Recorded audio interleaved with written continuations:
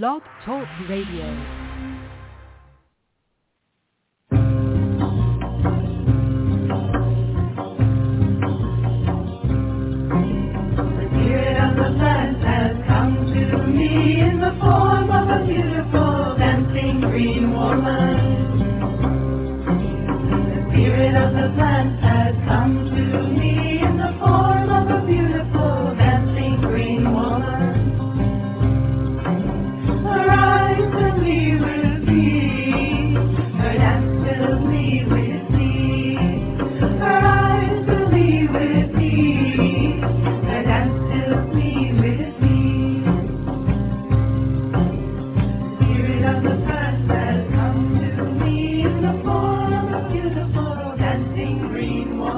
Hello and welcome. We're so glad to have you with us here this evening on Ask Herbal Health Expert Susun Weed, a 2-hour radio show each Tuesday night. Herbal medicine is people's medicine, simple, safe, effective. Please bring your curiosity and health questions. Susun will enlighten, surprise, and delight you. I know most of you know Susun Weed already. She's my mom, so I know her. But for those of you who have not yet met Susun, I'd like to share she is the author of the Wise Woman Herbal series, wonderful books on women's health and herbal medicine, including Wise Woman Herbal for the Childbearing Year, Breast Cancer Breast Health ! The Wise Woman Way, Healing Wise, The Wise Woman Herbal, New Menopausal Years, The Wise Woman Way, Down There, Sexual and Reproductive Health, The Wise Woman Way. And Abundantly Well, 7 Medicines, The Wise Woman Way, the newest book in the Wise Woman Herbal series. So exciting. In addition to being the editor at Ash Tree Publishing and writing her books, Susun is the director of the Wise Woman Center in Woodstock, New York. The Wise Woman Center is open to the public on appointment-only basis. She offers weekend workshops, intensives, and apprenticeships throughout the season. Susun is also available to you online via wisewomanmentor.com. There you can go and view her weekly e-zine. You can subscribe to receive a notification via email each week, or you could join her mentorship program. Susun also offers distance learning correspondence courses and online courses. The wisewomanschool.com. Join us there for colorful, instructive, easy video courses, including Easy Herbal Medicine with Susun Weed, Happy Knees, a cancer diagnosis, adaptogens for long life, and Abundantly Well companion course, wisewomanschool.com. You can also just go to her website, susunweed.com, where you will find thousands of pages online with recipes, articles, art features, and so much more. Well, for now, let's see what Susun has to share with us this evening. Thank you, and welcome, Susun. Thank you, Justine, and welcome, Sarah Ellen. Hi, Susun. How are you doing this evening? A little damp. It's been raining every day. It was a very pretty rain today, though, because it was kind of a misty rain, and the water beads were so exquisite on the red clover leaves. Nice. Beautiful. Right, you know how they had that thing, gem art, where you make a picture with gems? It was like that. They're like these little round gems of water covering the surface of the leaf, but each one individual, so you could actually see the leaf and see the water droplets. It's just so stunning. And you and I have been talking about the Red Clover Conference. And Justine and I have been talking about the Red Clover Conference, and Justine and I have been making videos. Wow. Yeah, we've been making videos about red clover, and I've been meddling about at PubMed because I know that trifolium has been studied. And I found a really interesting study where they looked at 9 different trifolium species. One was the same species kind of twice, one regular one and one slightly hybridized one. But they included crimson clover and Persian clover and Egyptian clover and Alpine clover as well as red clover. And actually, red clover was not like the star player in terms of phytosterols or in terms of any of the renowned medicinal effects. The other clovers were just as good, if not better, in several respects. So I'm glad that we decided to make it red clover and her sisters. Yes, that's fascinating. Wow, I have not come across a study yet with that many. Did you say 7 species? 9. Is that what you said? 9. They had 9 species. Yeah. Wow. Fascinating. And they were looking at the phenolic compounds in because they weren't even specifically looking at the phytosterols. Interesting. So Wow. let's see. Here it is. This is the one we want. Since I brought it up. The anti-adhesive and anti-aggregatory effects of phenolics from trifolium species.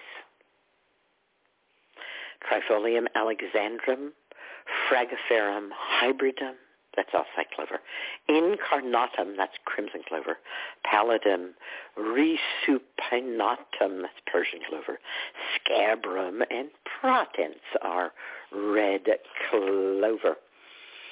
T. scabrum had the strongest antiplatelet effects. T. scabrum and some of the other clover species possess significantly higher concentrations of both isoflavones and other bioactive phenolics compared to red clover.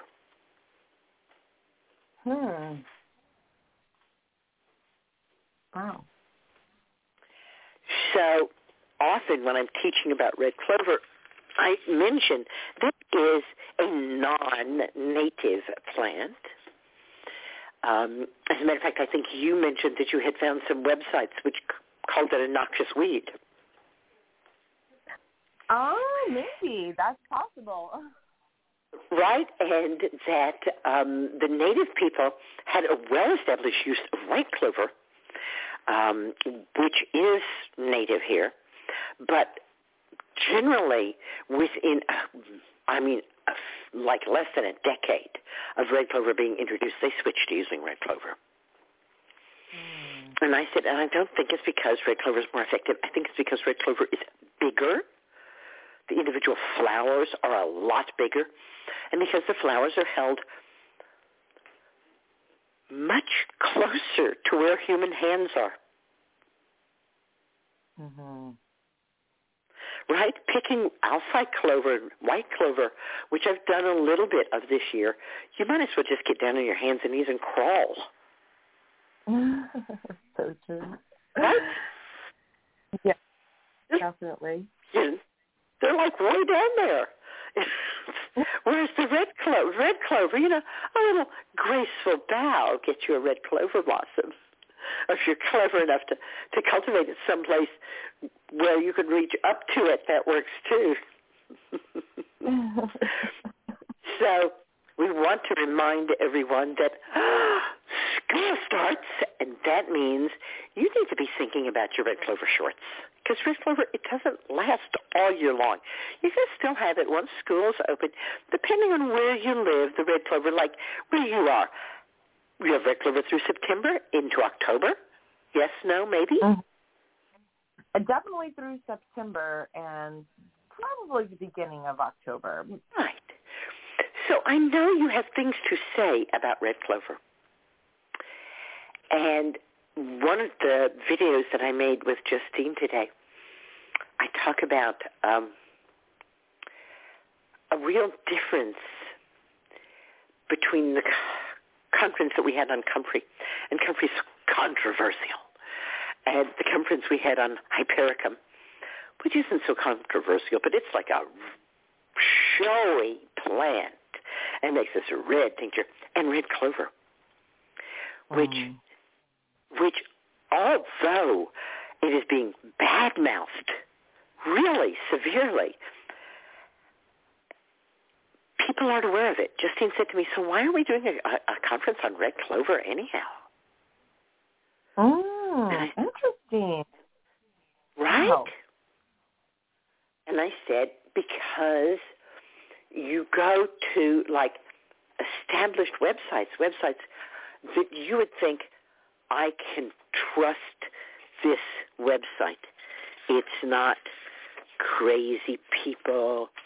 It's not off-the-wall people. It's not people trying to sell me something.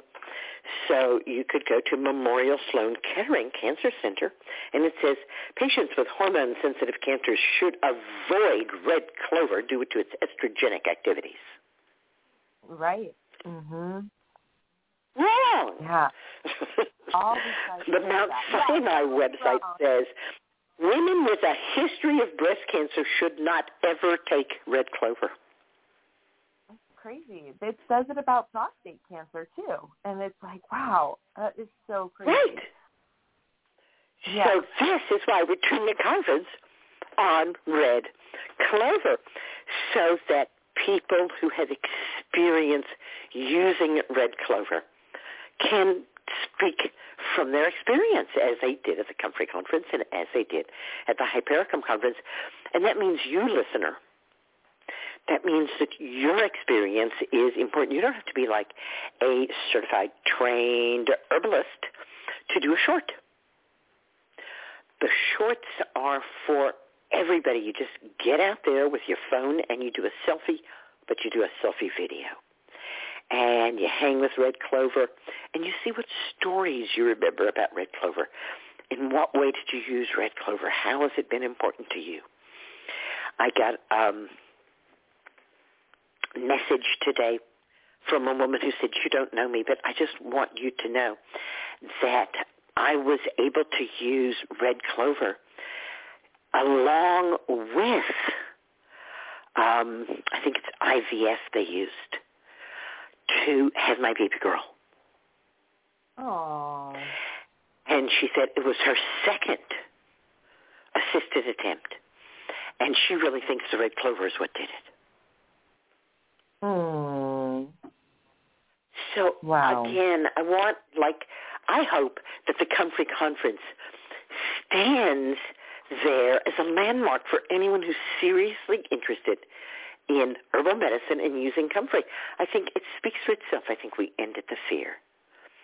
I think the Hypericum Conference also is an absolute wonder. 800 years of experience gathered together, which many of those presenters have used Hypericum as a single herb remedy. I think what's harder about red clover is that fewer people use it as a single herb remedy. Mm-hmm. Mm-hmm. And what kind of words are used to describe red clover? Alterative. Yeah. Mm-hmm. Right. Which is defined as gently altering physiological functioning. Or tonic. It's a tonic, which means gently improves physiological functioning. Or it's a blood cleanser. And we know what blood cleanser means, right? Mm-hmm. A blood cleanser is a euphemism for an herb that was used to treat venereal disease. Mm. Nowadays, people think of blood cleansers as like, oh, maybe it'll get the bad stuff out of my blood. They don't really know, what was going on. But because there aren't really, let's face it, super effective herbs against venereal disease, although down there I, tell you about the very best of the best and how you can use them. Nonetheless,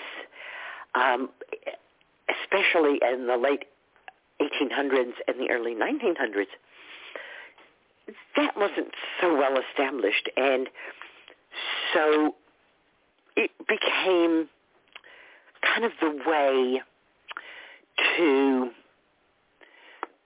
treat things by using a lot of herbs together, because you weren't quite sure what any of them were doing. Let me see if I can find. I was reading from Vero Tyler earlier today. Oh, it always opens to chickweed, which he says useless. Useless. Here we go. Red clover. During the early years of the 20th century, that's the early 1900s, more than a half dozen major pharmaceutical companies manufactured and marketed trifolium compound preparations. One included red clover plus 7 other vegetable drugs.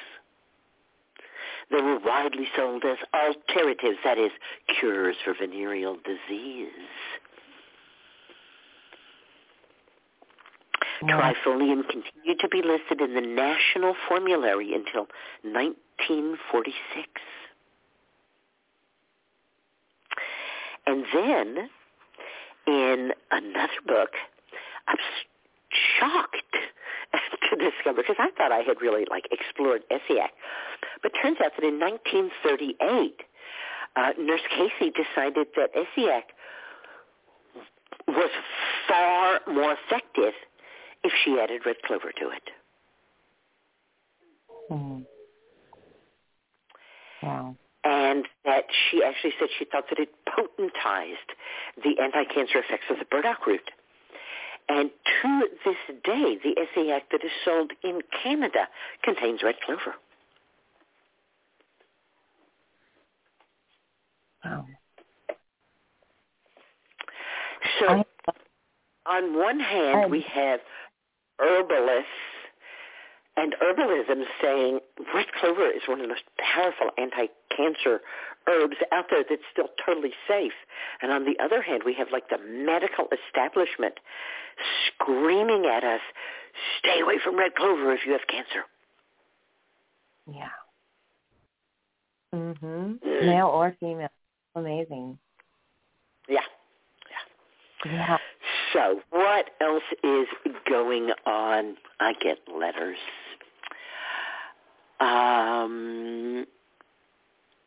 It has been a year that I've been working on this correspondence course. Well, I've done a lot of reading, practicing. I've made and used remedies, and I feel, capital letters, empowered. I am a woman of worth. Wow. There is so much available. I can say with a certainty I have changed, grown, and become my honest self more through this coursework with you, the focus and support you offer. And one of the things I read online, well, I know now that I can be present. I can listen to myself. I can show up for myself and for relationships I care about. I have decided to be unashamed to be alive.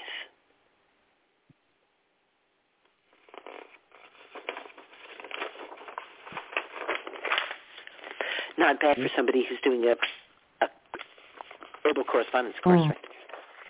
That's so beautiful. Love that. The view out my window is a flowering weeping cherry tree in full bloom. Obviously, she wrote this letter a while ago. I can feel the spring energy.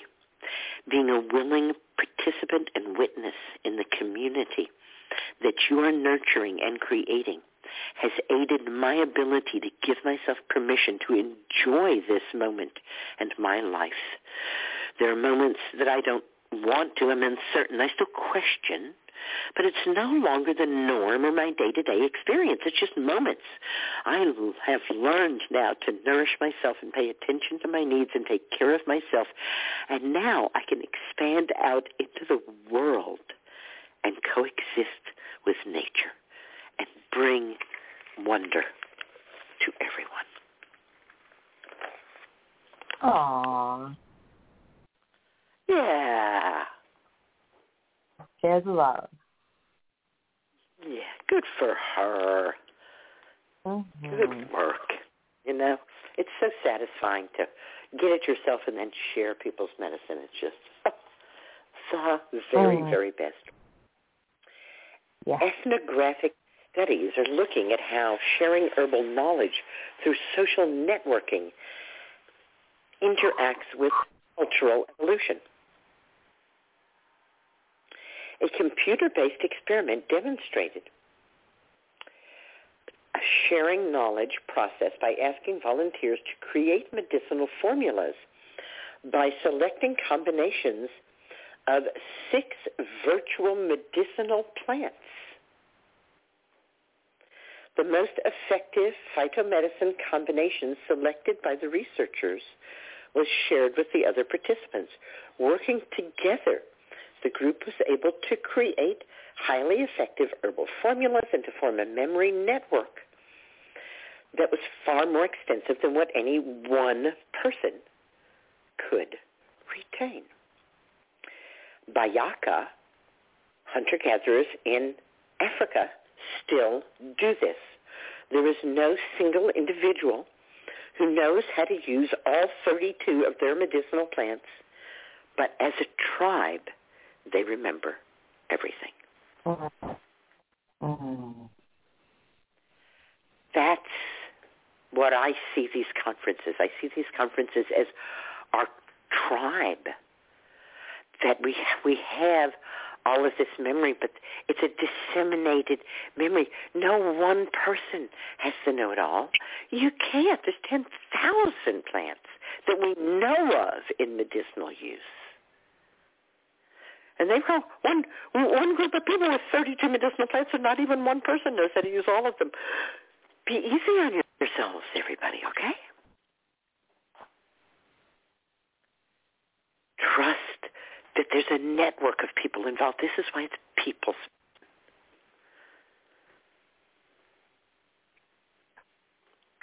Yeah.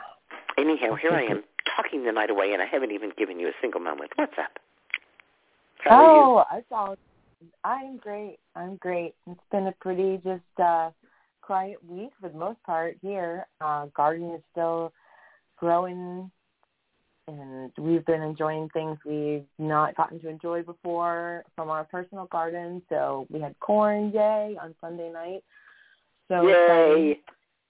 that was just like a first for us to ever, really have corn. So yay! Very grateful this is corn for you that. grew, sweet corn you grew.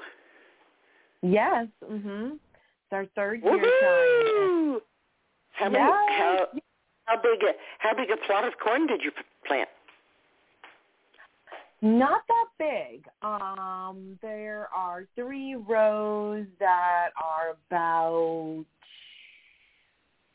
15 feet long each. So not very big. And maybe actually there's 3.5 rows. And that's where. And so did you get good pollination throughout? It seems like it. It does. Nice. It seems like it.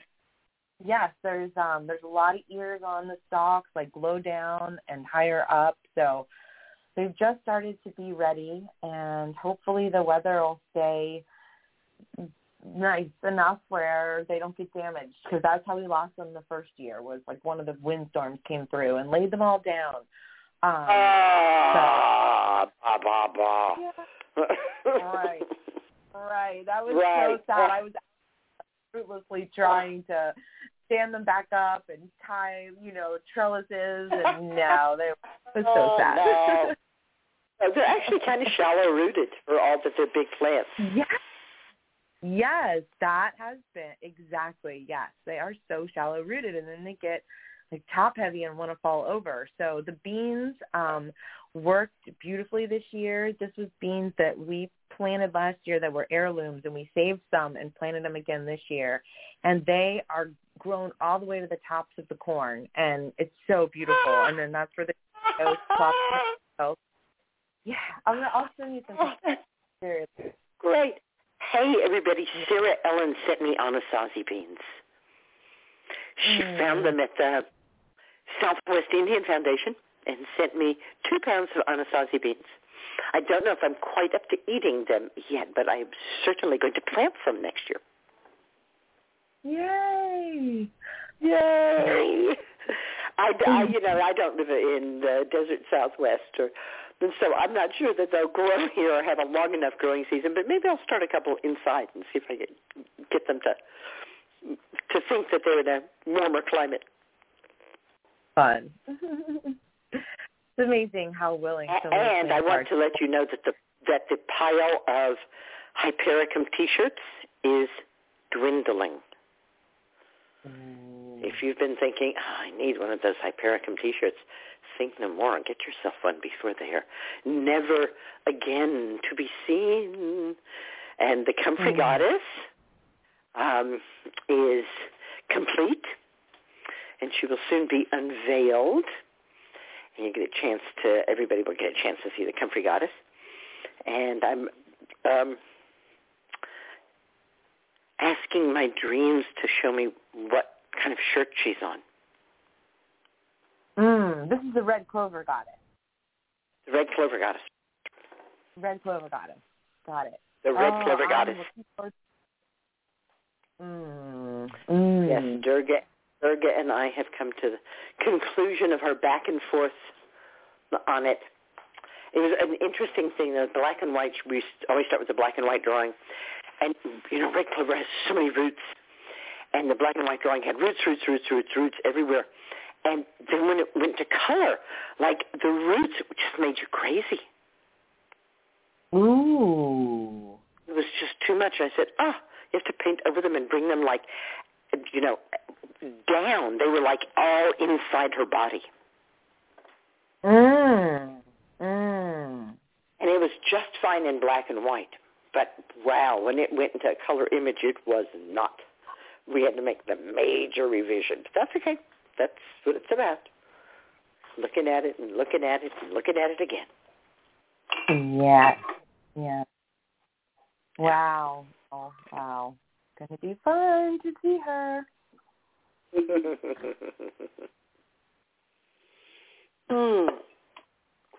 Well, I guess I should ask if anybody wants to ask any questions. Wait. Yeah. Wait, Susan, wait. No, you can't do that. You have to talk about your very exciting guest. Maya Shetreat is going to be here at 9 o'clock. Oh, my goodness. Oh, how terrible that I almost didn't say. Maya Shetreat is a neurologist, an herbalist, an urban farmer, and the author of The Dirt Cure, the Master Plant Experience.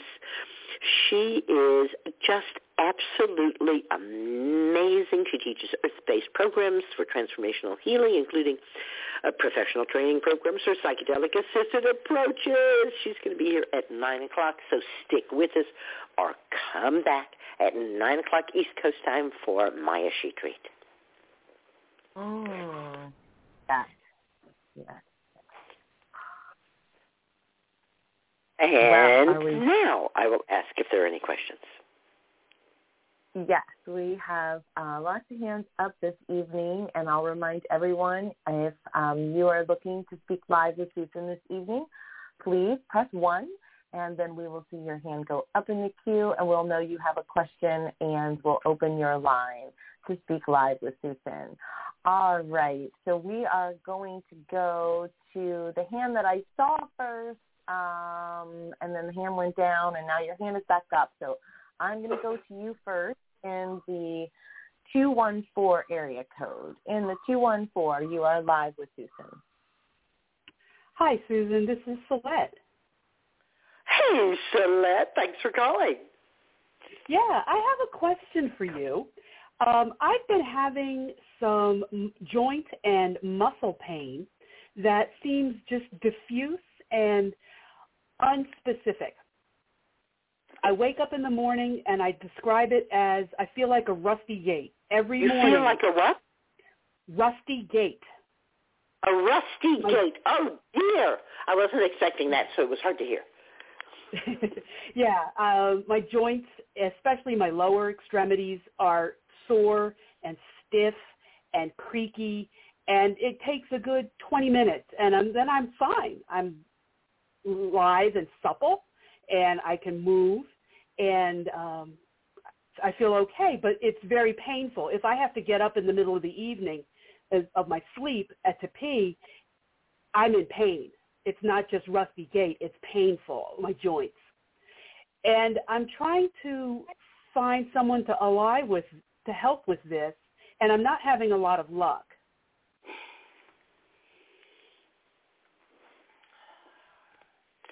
Well, pain in the morning and stiffness, which are relieved by getting up and moving, is a pretty classic arthritis symptom. Yippee. Mm-hmm. Yeah. Dinosaurs had arthritis. It's been with us for a long time. Ah. But it's an itis. What does itis mean? Is it inflammation? Correct. So arthritis is inflammation of the arts. The arts, the joint. The arts. It's like, broadly speaking, the connective tissue and the things that are supposed to be flowing and moving around. We could loosely call it circulation, but people usually think blood circulation, but more than that, right? Like lymphatic circulation and circulation of energy through the nerves. Okay. So one way to reduce that is to be more active during the day. That makes sense. I got a job working in a health food store, which has me on my feet for 9-hour shifts. And the soreness has abated a little bit, but it's just a little bit. Just a little bit, yeah. Because 9 hours is a lot. Right. It's kind of like that. You go past the helpful point into the oops, now it's a stress point. Right. Right. Another thing is to use, before you go to sleep, herbs like pokeroot or cleavers that help, or even chickweed that help improve flow. Ah, okay. And I have a big quart of chickweed tincture that I made this spring. Not quite sure what to do with it. Okay. Mm-hmm. Well, now we know. Right.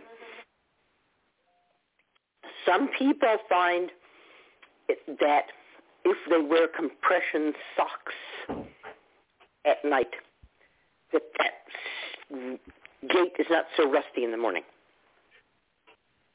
Okay. Because I wear compression socks at work when I work. So take them off for a while when you're home, and then maybe put them back on at night. Put them back on, yeah.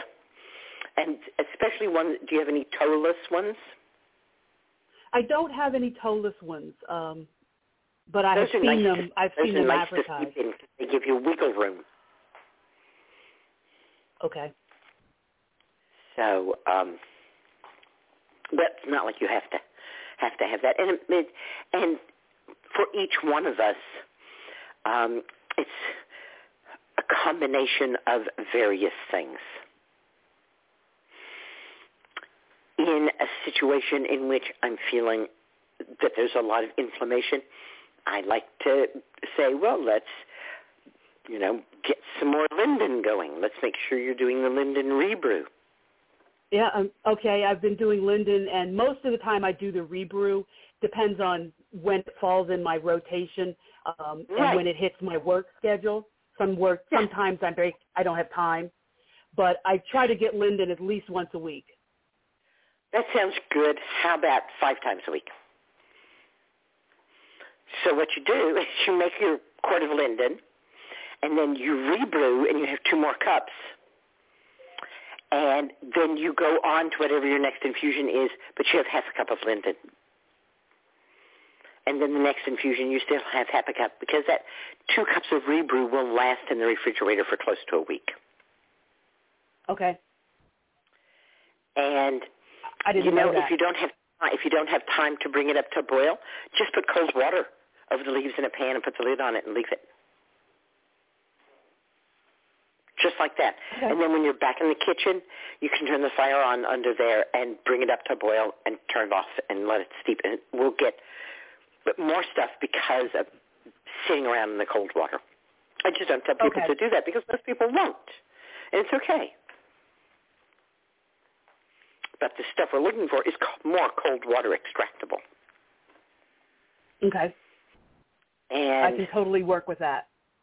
Yeah, and again, linden is not protein rich. So it's not like we're letting nettle sit out all day, or red clover, any of the, the comfrey or the oat straw, which are very, very rich in protein. So we have a little more slack.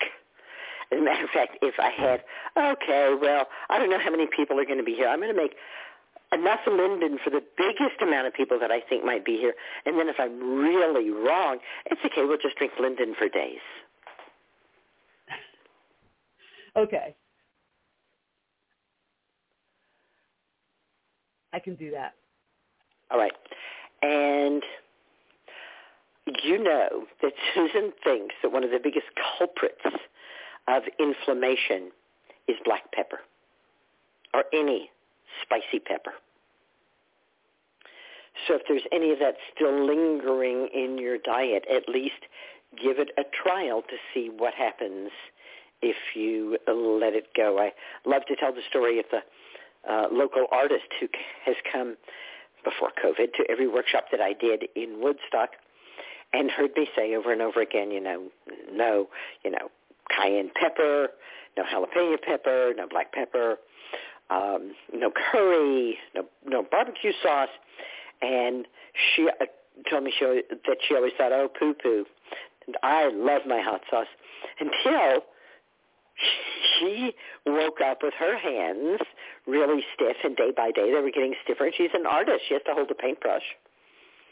And when was really seeming threatening to her, she said, all right, I'll try that crazy woman's idea. And she said, whoa. She said she was astonished at how fast the pain and swelling in her hands went away once she stopped eating pepper. Now, she had been eating a lot of hot food.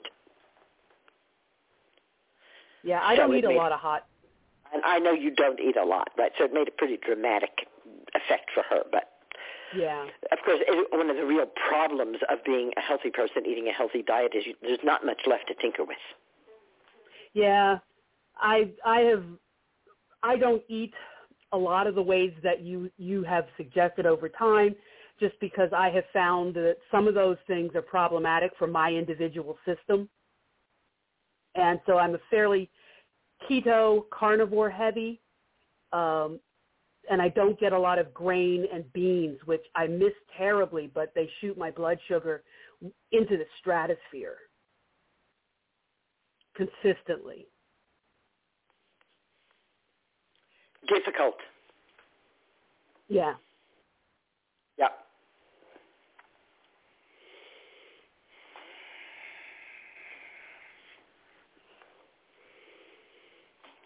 So,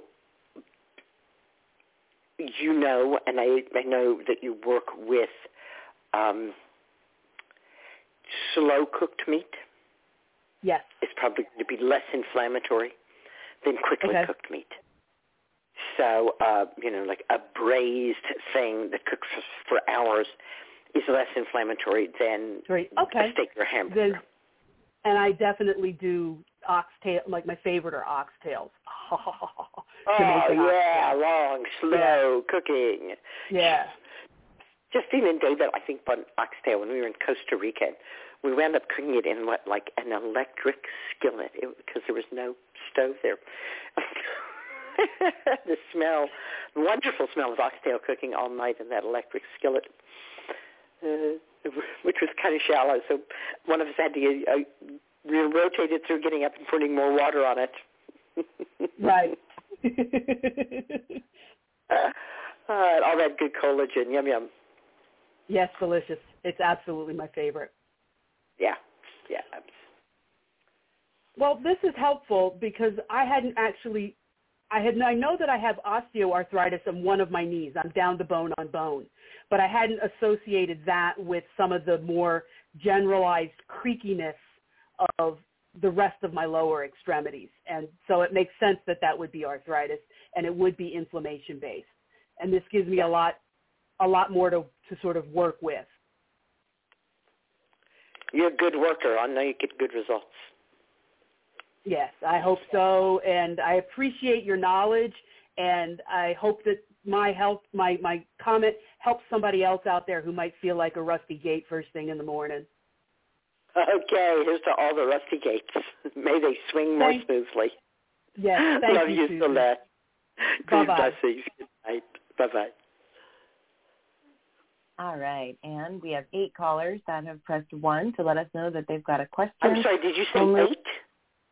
Yes, we've got 8 hands raised. So, all right, yeah, I will try to be more succinct. All right. I will make the best effort at succinctness. All right. We are going to open the line. Okay, our next caller is dialed in from your neck of the woods, the 845 area code. From the 845, you're live with Susan.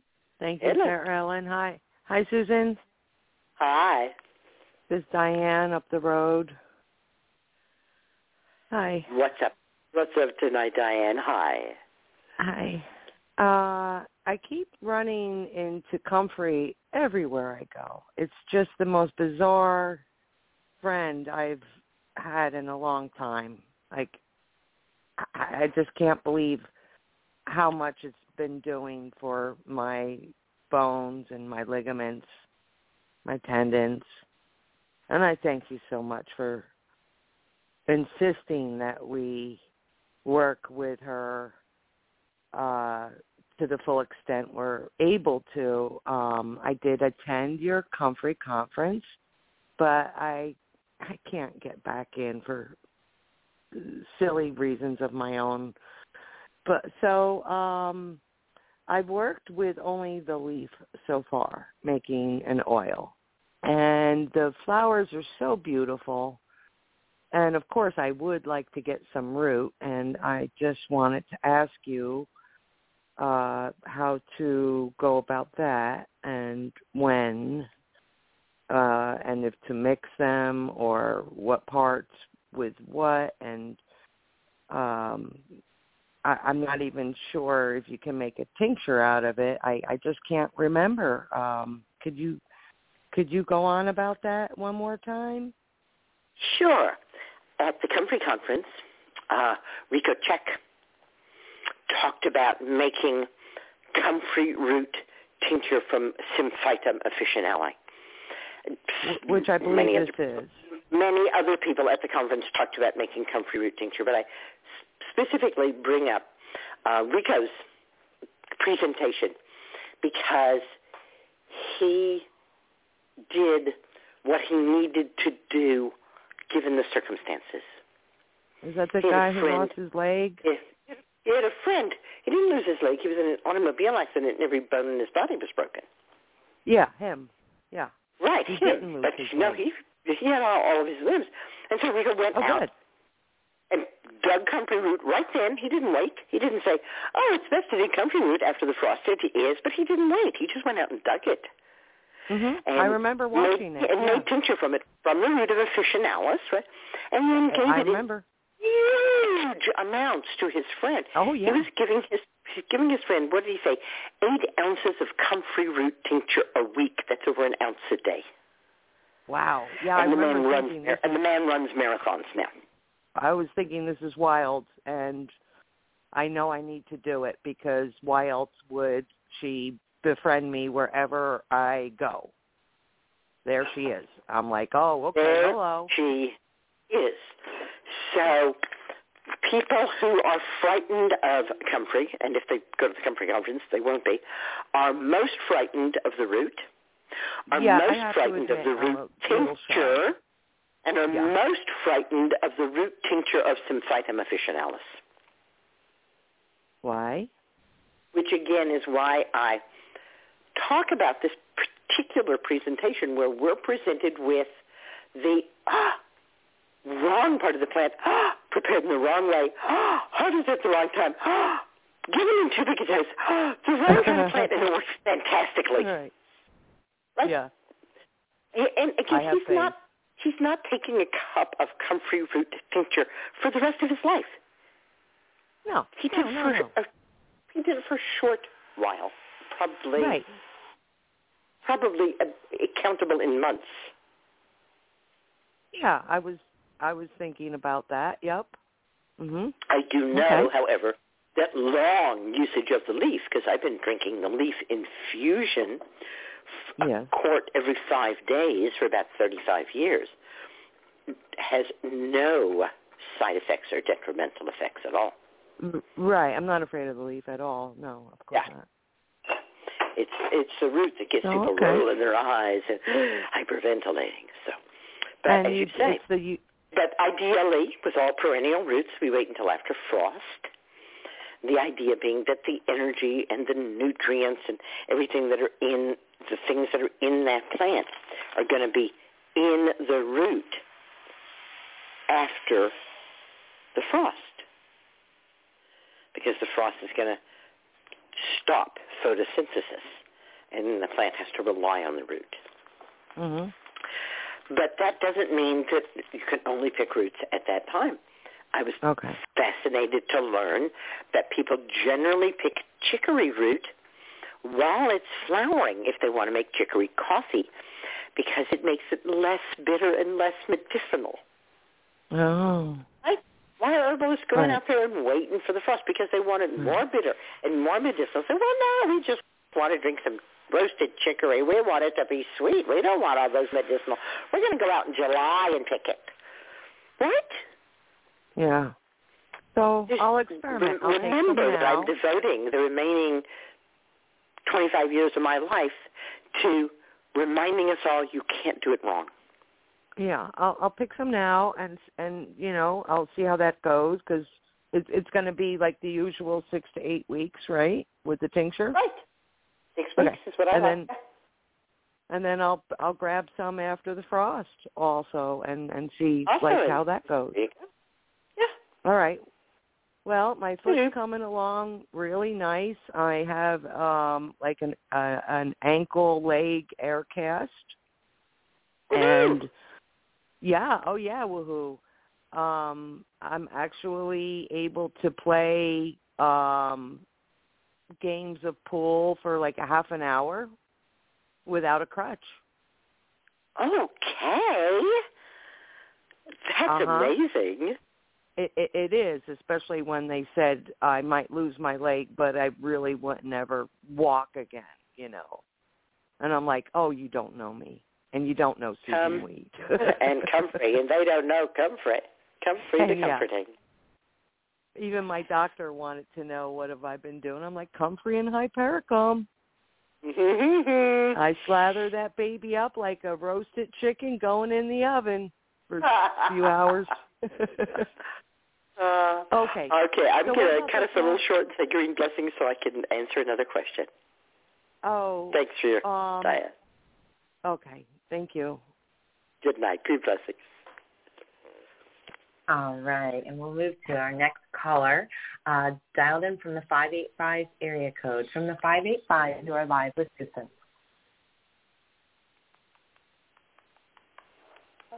Hello, in the 585, you are live.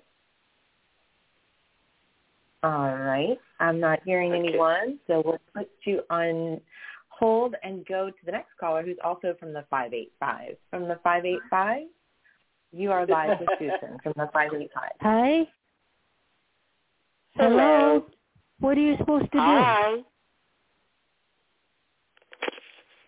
Green blessings. On What's 585. Which one? You're the one. Okay, me.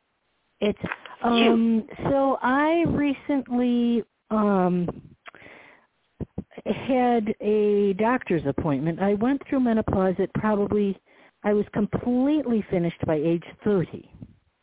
Never did any Fosamax or anything, just did like weight bearing and grow bone and all kinds of good stuff, and DEXA scan is okay. Recently, my thyroid came out fine, but she says it's the parathyroid. I have hypercalcemia, which means I'm pulling calcium from the bones into the blood she wants to take out. We have to find out which one of the 4 little parathyroids is the culprit, and then she wants to excise it. I'm like, I don't think so. So anyways, I'm leaching calcium from my bones into the blood, and it's a parathyroid issue according to the Western medical doctor. So tell me what you learned about your parathyroid. It's a hormone that regulates, it's a gland and a hormone that regulates how much calcium stays in the bones or goes into the blood. And why does it move calcium from the bones to the blood?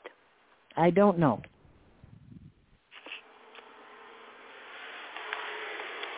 Because it perceives a lack of calcium for the nervous system, the hormone system, and the immune system.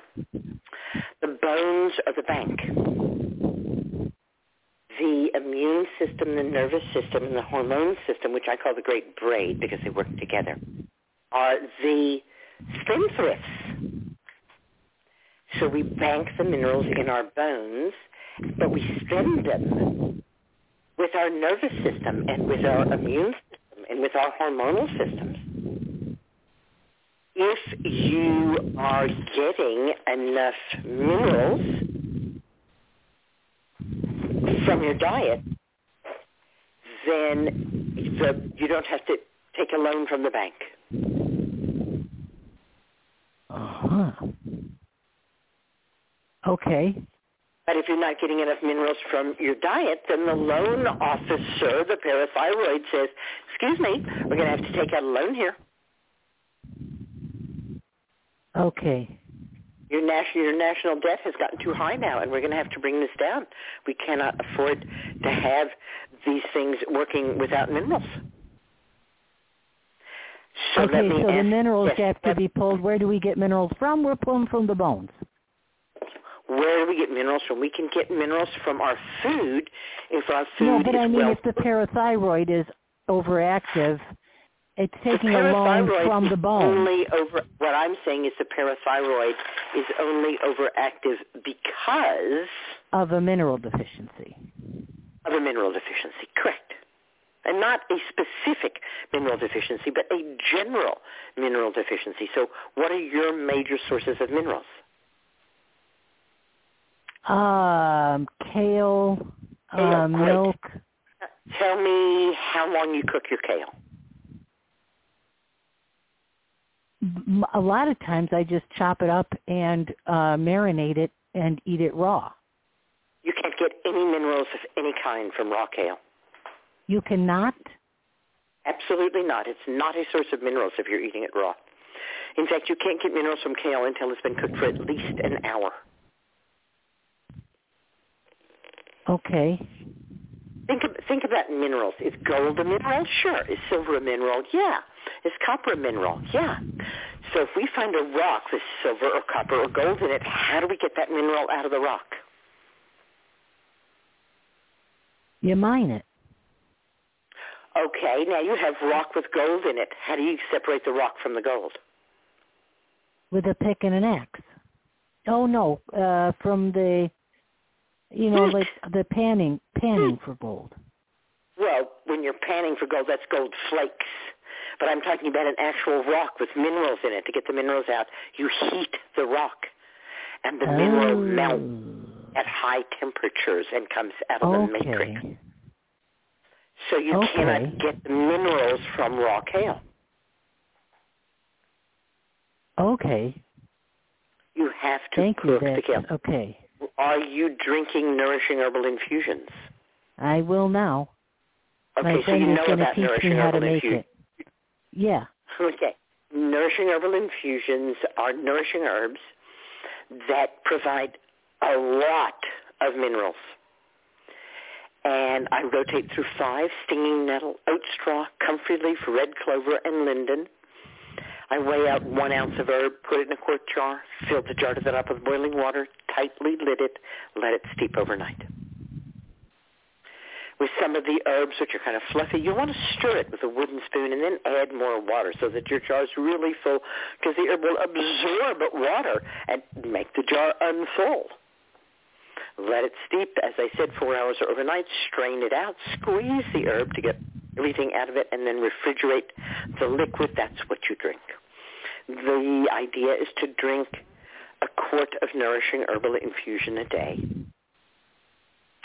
And the other thing that I strongly recommend for women with mineral issues, especially mineral issues affecting their bones, is that they absolutely stop drinking water. Stop drinking water? Immediately. Okay, what's wrong with water?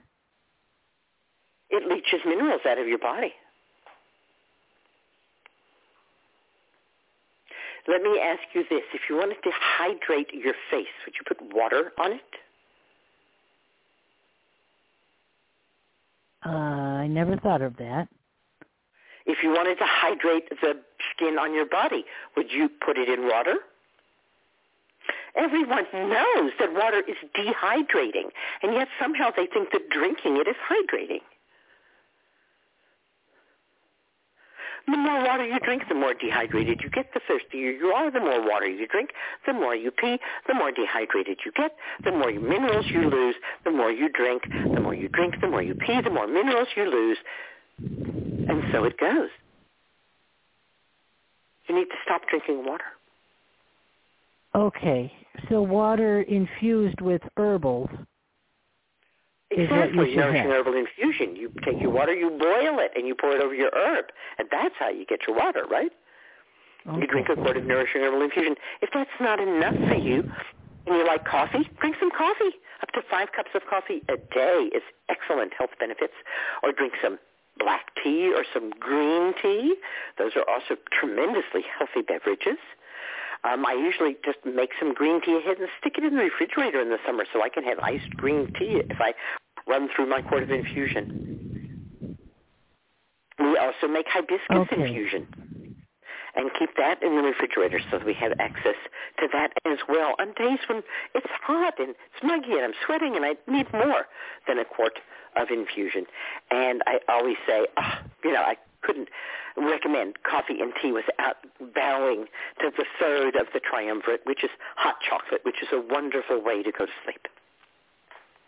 Not hot chocolate mix, honest hot chocolate that you make yourself with organic powdered cocoa, a spoonful and a spoonful of organic sugar mixed together. Put your milk in it. Yum, yum.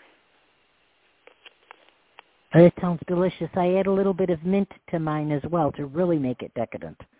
Oh, so decadent. Oh, I love it. Now, I am cutting people just a little short tonight because there are 8 of you in line, and I want to see how many of you I can answer. So I think I've given you some things to go on. That's fine. That's great. Yes, absolutely. Thank you very much. Call back in a couple of weeks and let's fine-tune it, okay? Thank you very much. You're welcome. Good blessings. Good night. Bye. Bye-bye. Right. All right. We've had one caller disconnect and 4 hands still raised. So we'll go to the next hand. Oh, make that. Yeah, 4. 4 hands still raised. The next is from the 804 area code. From 804, you are live with Susan. Hello, Susan. My name is Pam. It's so wonderful to talk to you. I adore you. Thank you, Pam. I have I have been working recently with a natural doctor who suggested that I go to a physiologist for a test because all the testing that we've been doing with the regular blood work is not coming up with what might be going on, and she was suspecting Lyme's. And it turns out, after seeing the blood work that the physiologist did, that I definitely do have Lyme's, and then it's long-standing. And along with that is also proof of, I forget exactly what it's called, cat scratch. That there's also fungus and tularemia. Excuse me? Is that tularemia? The cat scratch. I think, if I'm not, I'm not sure what the actual name of it is. And then they saw lots of biofilm masses, nematodes, and that my red blood cells are Rulex, the stat coin-like formations. And so it's making so much more sense now. How I eat healthy, I do infusions, do all kinds of things to be healthy, but it's just my body's not bouncing back. And so... bouncing back? Bouncing back, yes. From? Because it seemed to all stem from 10 years ago when my twins were born. It probably, what we think now is that maybe it was dormant because the Lyme, she says it looks like it's been decades old because of the amount of biofilm that's in the blood.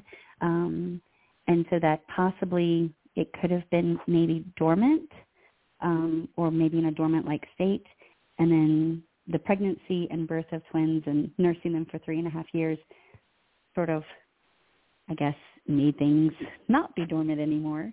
And I haven't, When you were nursing your twins for 3.5 years, were you drinking at least 3 quarts of infusion a day? Oh, not 3 quarts a day, but I was during pregnancy, yes. But it was probably more like 1 quart a day. A quart a day in ordinary life, 2 quarts a day during pregnancy, and 3 quarts a day when lactating. And for twins, I could even go up to 4. Wow. Okay. Yes. So I definitely wasn't getting 4 quarts a day. Huge drawdown on your immune system. That length of nursing. So, that might also be a thing to think about now. I hear that you're drinking the Nourishing Herbal infusions, and you might want to think about drinking more, and then adding some adaptogens like astragalus, or codonopsis, or amla, so that you have them on hand in the refrigerator and can be drinking those as well. My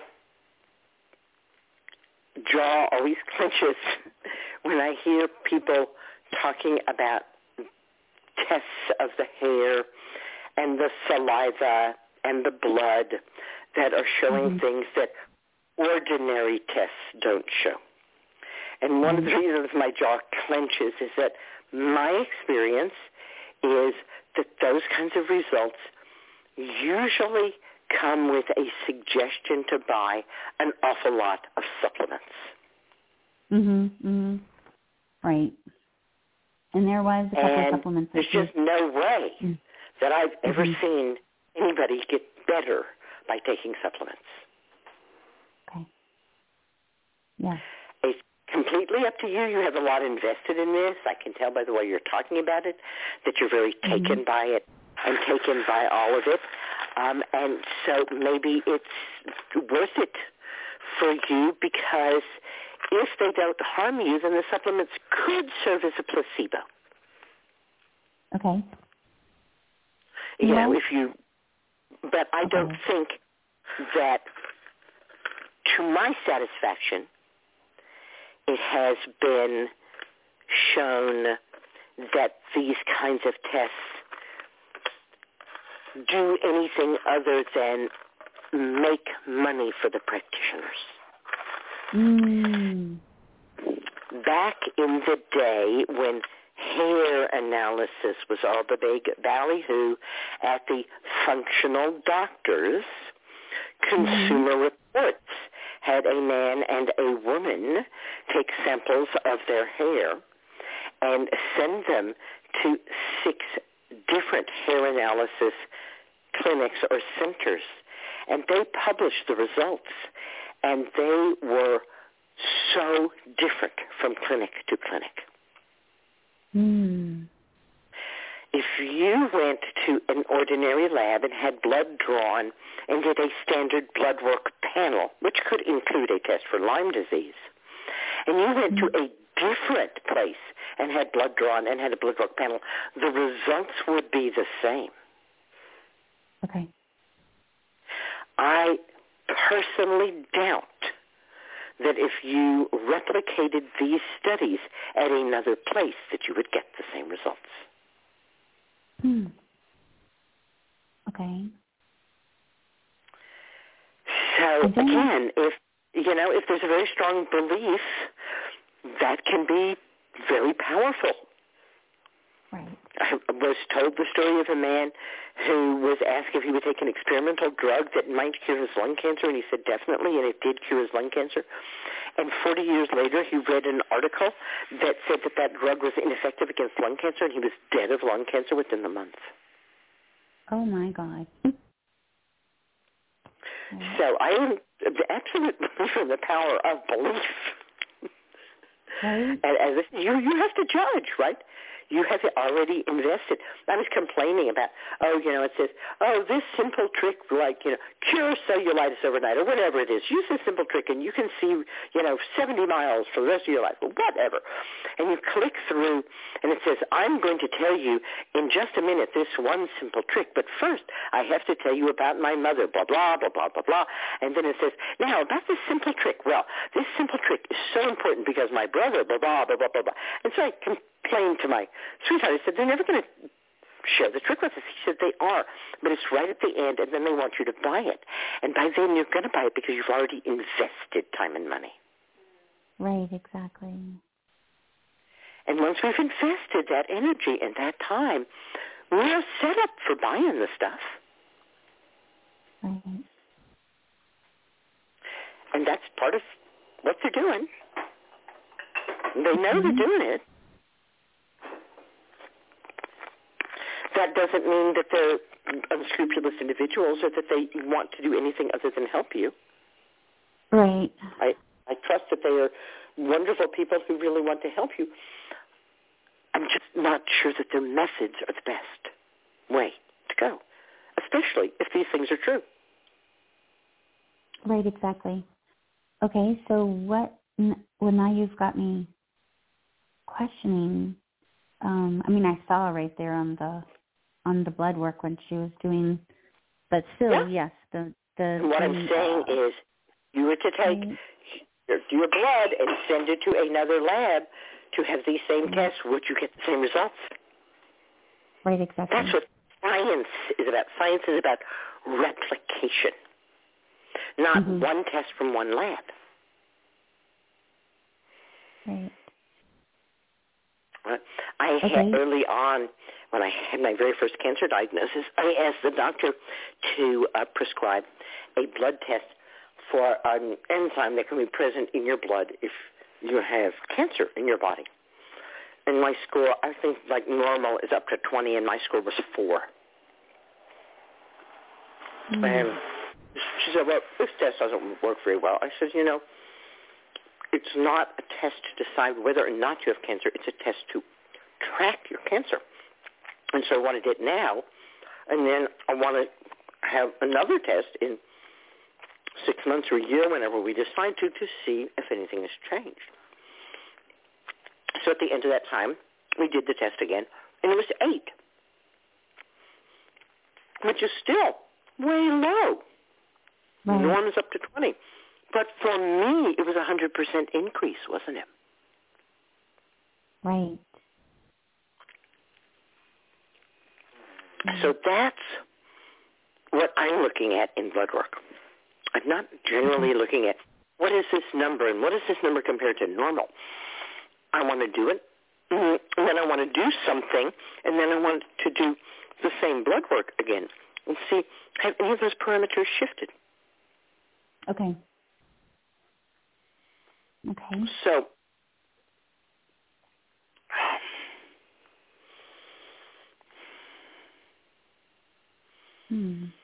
the gripe I have against supplements and herbs and capsules is that they're very stressful to the liver. Right. And if you think that you have dormant viral infections or dormant Lyme disease, my preference would be to use things that are specific for that, not just kind of a general supplement whitewash. Right.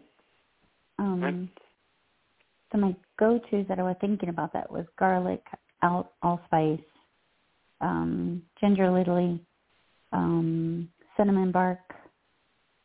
Trying to think of what would you recommend?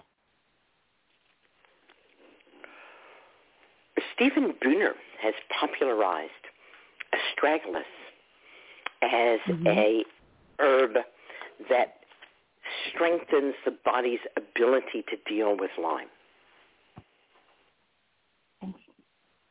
Right. So I like astragalus. It's easy to make as an infusion. You can rebrew it. And you can rebrew it with another quart of water, so you can get 2 quarts of astragalus infusion from 1 ounce of astragalus. Or even just, do 2 at once. That's good, too. I like the second one because it's a little bit stronger because the root's been sitting around in hot water for a while, rather than just doing the 2 at once. And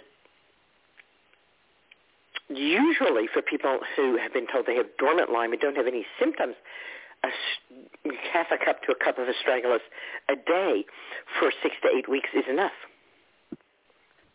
Oh. And astragalus is a tremendous immune tonic. And if there's other viruses, it's pretty likely that the astragalus will put them back into dormancy as well. Okay.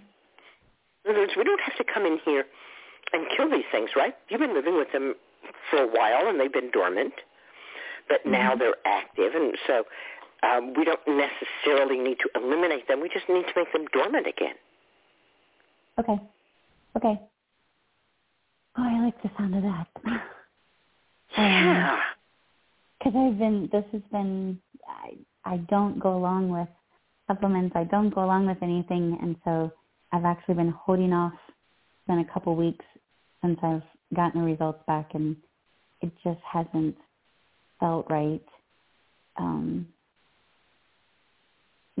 And so this is perfect time to hear this message. Yeah, so keep up with your nourishing herbal infusions, maybe even increase that a little bit. Get some astragalus infusion going and be drinking that on a regular basis. And there are also 2 other herbs you might want to consider. Okay. When I was at the International Herb Symposium this year, Matthew Wood was talking about teasel. Teasel, okay. And he said teasel is the herb for people to take who feel like they just can't get better even though they're doing everything right.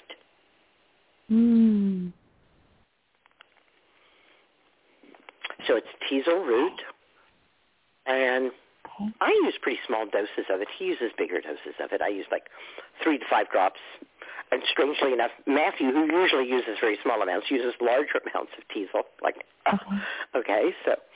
And then the other one, which I've heard Christopher Hobbs talk about frequently, is calendula. He says calendula goes into the places in the body that no other herb can go and clears out old infections.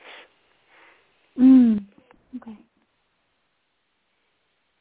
So you might not want to, start doing a bunch of new things at once, just in case you react to one of them. All right. So introduce them if you're not used to using them one at a time, so you get a sense of it. We certainly broke that rule at the Green Goddess Week. We gave them, how many different infusions did we make? Really just like, we do the first day we do like, one of the 5 and so on through the first 5 days. And then we say, okay, and here's the other things. We bam, bam, bam, bam, bam, but there's like just quarts and half gallons sitting out. And people are like, oh my gosh, elderberry, oh my gosh, hawthorn, oh wow, rose hips, amla, yeah, like any berry makes a great infusion. Yes. Yeah. Yes, it's delicious. Right, and those, of course, would be just perfect for you in this kind of situation. Okay. Okay. The teasel root tincture and the calendula, I would do that as an infusion, correct? Or is that what you're... Calendula tincture. Oh, calendula tincture, okay. Calendula tincture, yes. He talks about using calendula as a tincture. As a matter of fact, I've been making a calendula tincture this summer. I just have, half a dozen calendula plants on my deck. So I have like a jar I have filled with 100 proof vodka. And then every morning, it's my ritual, I go out and pick, there's 1 or 2 calendula flowers every morning. And you can see the orange one from this morning is bright in there, right? And so as I get more calendula flowers, I'm probably going to have to add a little more alcohol until I get my jar full. But I'm going to have some calendula tincture, hurrah. I did that last year with my California poppies, just going out every day and picking them. I mean, you don't have a lot of something. That's a good way to do it. We did that with the hypericum flowers this year. We were just astonished. We got maybe half a gallon of tincture just by going out and picking the individual flowers. And we couldn't even do it every day because it was raining so many days. But oh, beautiful. I haven't thought about doing it like that, doing it one at a time. Oh, that's beautiful. Just drop it into alcohol. And beautiful. Away you go. I'm going to wish you green blessings and see if I can answer another question before we talk to Maya Shetreat. Good night. Thank you. And you can call back and we can talk at greater length another time. Green blessings. Good night. Thank you. All right. And there are 6 hands raised. There's only 43 minutes and 35. Oh, no, I thought I'd gotten it down to 2. Always next week, everyone. We'll go on next caller. I'm only seeing 1, so maybe you're calling in from online, or maybe you're Skype or dialed in from overseas.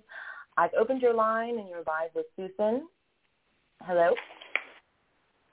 Hello. Hi, Susan. Hello. Hi. Hello, thank you. Hi.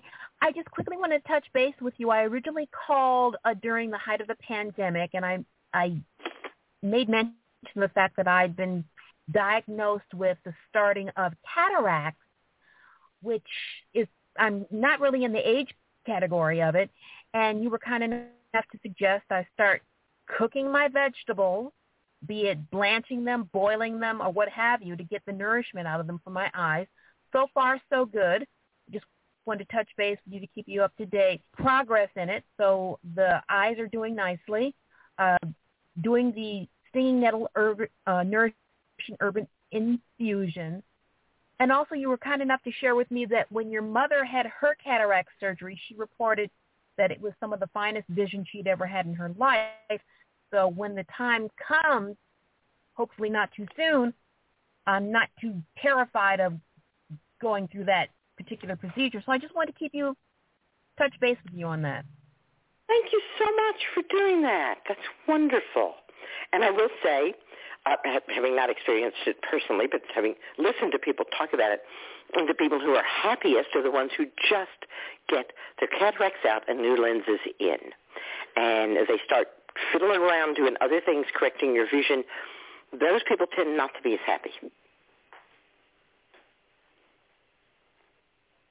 Do you know what I'm saying? Right. So I don't exactly. And so that's why I'm just keeping up with the nourishing herbal infusions. They're keeping the cataracts at bay because I just don't care to get my eyes mucked about with just where they were. They're not growing at all. Exactly. Hoorah. Exactly. Yes, ma'am. So I am going to keep, for everyone out there, Absolutely. Yeah. And everyone, I love my fresh veg, crunchy, but you got to cook, just what you said, you got to cook that stuff.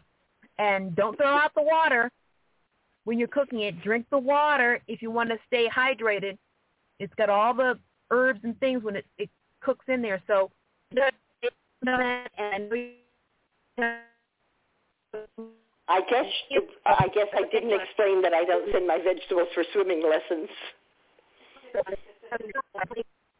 Even something like sweet corn, I just put an inch of water in the bottom of the pan to cook it. Most of my vegetables, by the time I've cooked them for an hour, there's no water left to drink.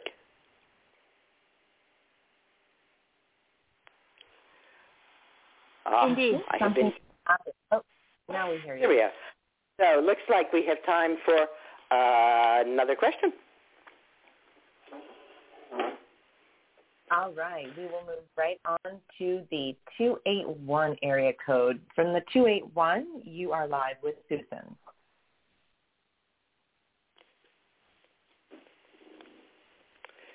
Hello, 281.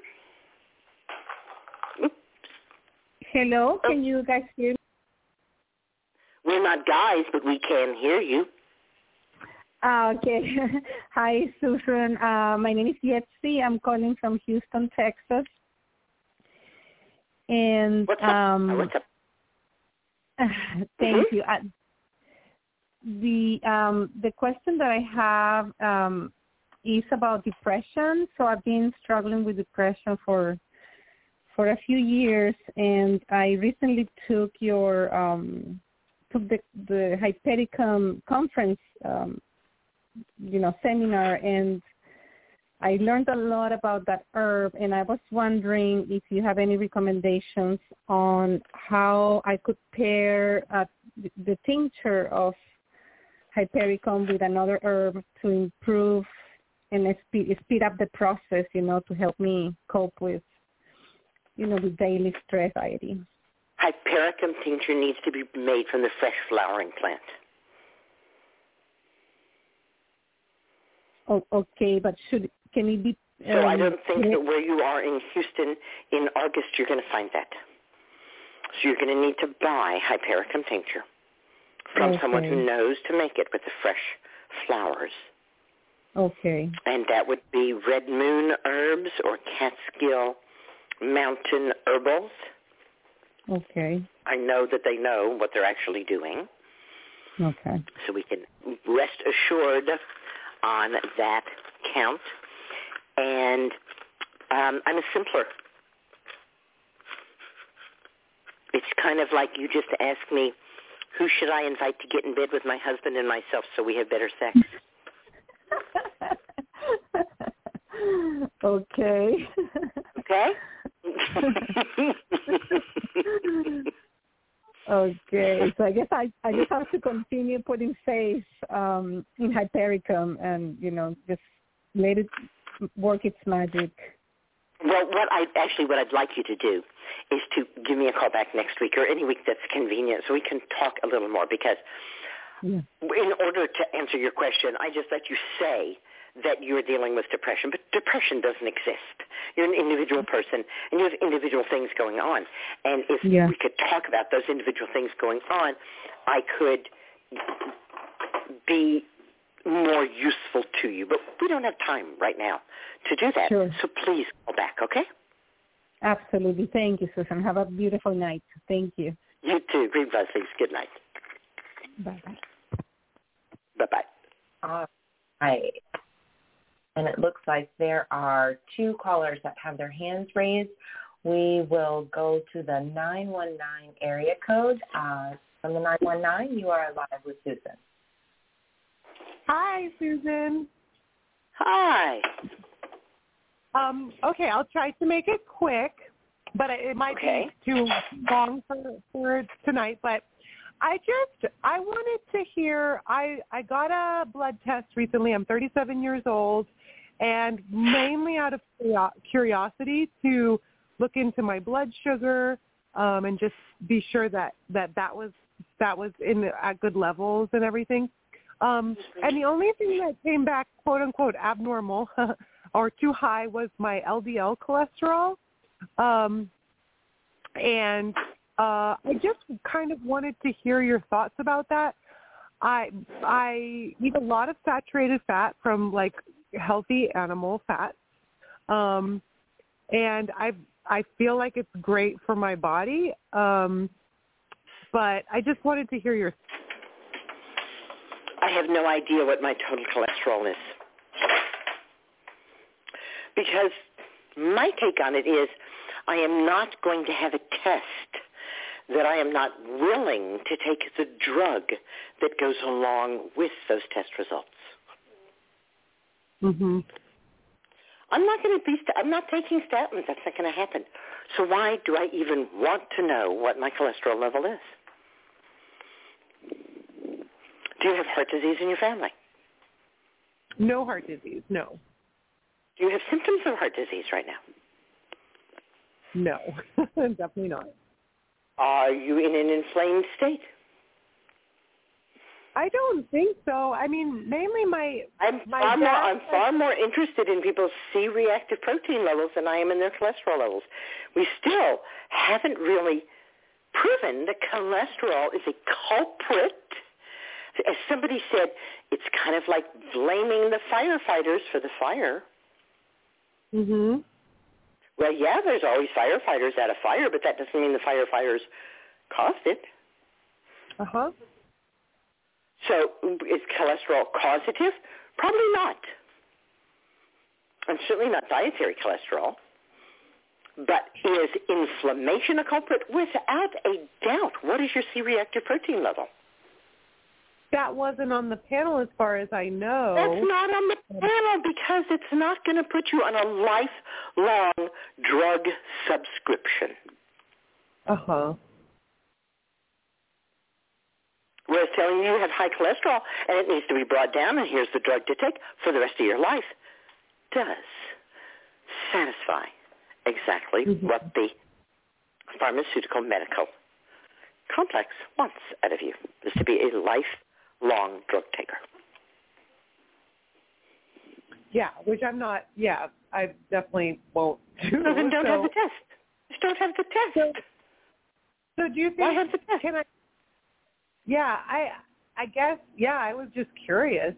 Oh, and curiosity killed the the cat. I tell you, I have seen a lot of people get into a lot of trouble through curiosity. Yeah. So again, you ask yourself, am I willing to do what they want me to do if I don't pass the test? Would you? And if the answer is no, then it's pointless to take the test in the first place, right? Because it's only going to create stress and distress all around. Uh-huh.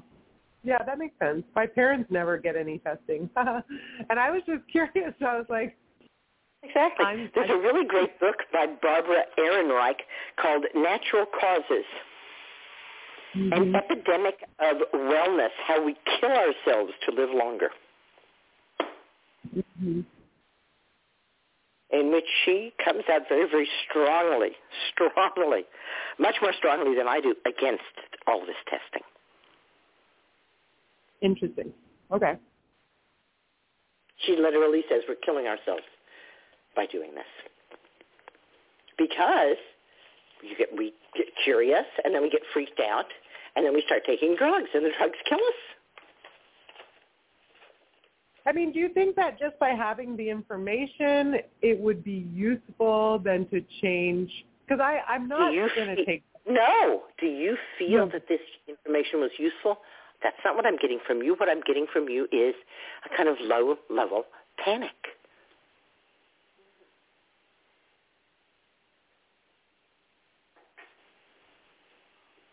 That you've gotten information that the solution to is to take a drug, but you don't want to take the drug. Well, I feel like I have a lot of, I mean, I don't think... you personally feel that you want to eat less dietary cholesterol, You're welcome to do that, but I will tell you that in the vast majority of cases, reducing dietary cholesterol does nothing to circulating cholesterol. Right. Almost all of which is made by the liver. Okay. Which is why they give you a pill. Right. Because dietary things have little effect on circulating cholesterol. Mm-hmm. And again, inflammation. It's not the meat, it's the inflammation. The meat you're eating probably has a good ratio of omega-2 to omega-6. Mm-hmm. The meat most people are eating has a lot of omega-6, and that leads to inflammation. Mm-hmm.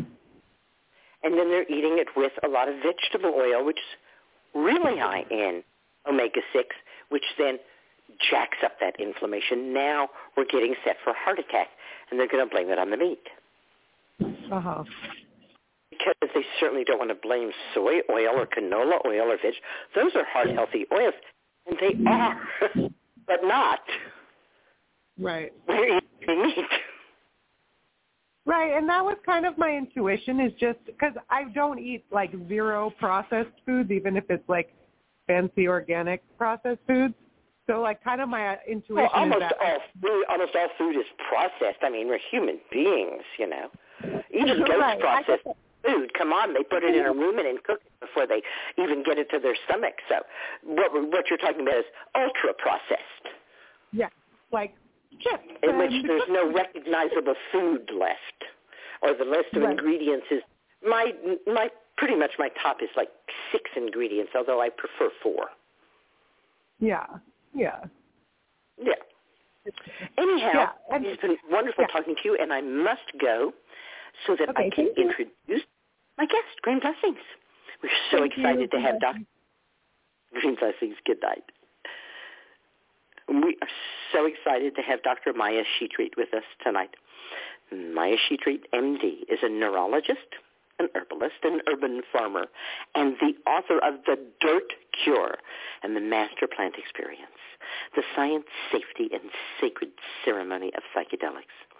She's been featured in the New York Times, the Telegraph, NPR, Sky News, the Dr. Oz Show, and more. And Dr. Maya is the founder of the Terrain Institute, where she teaches earth-based programs for transformational healing, including professional training programs for psychedelic-assisted approaches. Dr. Shetreat works and studies with indigenous communities and healers from around the world. She's a lifelong student of ethnobotany, plant healing, and the sacred. Welcome to the show, Dr. Maya. Hi, thank you for having me. We're very, very excited to have you and to get to talk with somebody who, like me, thinks that dirt is a healing substance. Well, it's funny because when I brought that title to the publisher, as you might imagine, they were pretty horrified. And not long after that, the whole idea of soil being connected to our immune systems and our guts and our food and our bodies and our brains became kind of a hot idea. But until they made that connection, they thought having the word dirt in a title was the worst idea ever. The worst idea ever, right? Oh, no, not dirt. Oh, people hate dirt. What? The whole thrust of modern medicine is no dirt, right? As a matter of fact, we have a hygiene crisis, right? Right. Well, it's all about avoid, right? What we can't do, what we can't have. What we've done is really exquisite and beautiful and so compassionate and caring. We have created a food supply safe enough for the weakest of us. Unfortunately, it's made all the rest of us weak. Well, I think it's interesting. I mean, I'm not sure the way we've created a food supply that is plentiful but pretty empty of nutrients. And we've depleted the soil in ways that means that any food that we're growing could easily be depleted of nutrients. And so I don't agree with I do not agree with you that the soil can ever be depleted. Well, it depends on where you're growing. We can disturb the microbiome of the soil, so the nutrients in the soil are no longer available to the plants, but we don't deplete those nutrients. Well, it really depends, I think, if you look at the soil. Like we're turning the soil into a desert, but that's not actually what's happening. And it's also true in organic farming, which in the Great Central Valley in California, I'm sure you've seen it. All the organic farmers start by laying black plastic down over the soil. Oh, but first they put down black plastic irrigation pipe, and then they put the black plastic, and then they plant the plants by pushing the black plastic through and into the soil. And this is organic. Yeah, I mean, when we test soil, obviously we're talking about the top soil where we're getting most of the growing. So the soil itself is like an organ, right, across the whole land. It's like an organ, exactly. Land, it has to have a microbiome that frees up the nutrients, because the minerals especially have to be in an ionic form in order to be usable by living tissues. And that's where the bacteria come in. Right. Well, and the bacteria are also... And I have seen it over and over. You as an urban farmer have seen, you've gone into a vacant lot which is dry and sterile, hardly any weeds will grow, and brought compost and compostable things, and within a year there's nourished soil there. It's quite a miracle, isn't it? Yeah, well, I do think life responds to life. Exactly. And that's certainly a lot what you're doing. So tell us a little more, if you would, about the dirt cure and what you found and what you propose.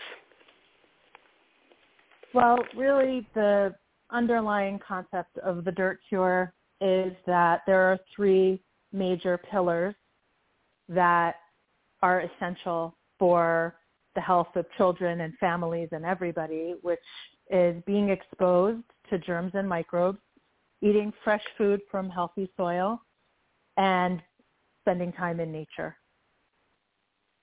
And that all of those things together actually are the foundations of health, wellness, and well-being. Amen, sister. The dirt cure. Here at the Wise Women's Center, I show people what plants that they can forage, and we make a salad from them. And sooner or later, one of them looks at me and says, wait a second, you've been telling us that there's no nutrition available from raw food, and yet we're eating this salad. And I said, yeah, it's actually my clever way to get you to eat dirt. Because none of it is washed, right? They wash their hands, but they don't wash the things that they pick. And not that there's soil on them, not that it's gritty, not that we're wearing our teeth down. We're sophisticated, so we know we're talking about microbes and bacteria here, which don't have to be in physical soil. And my friend Ryan Drum says, just like a girl to be sneaky, I just tell them, take a teaspoon of good organic garden soil, put it in a glass of water, and drink it down first thing in the morning.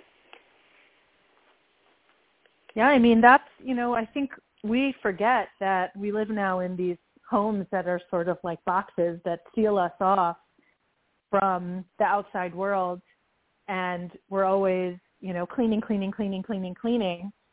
And really, historically, we were all outdoors to gather our food, to maybe care for animals, to do everything that we needed to do.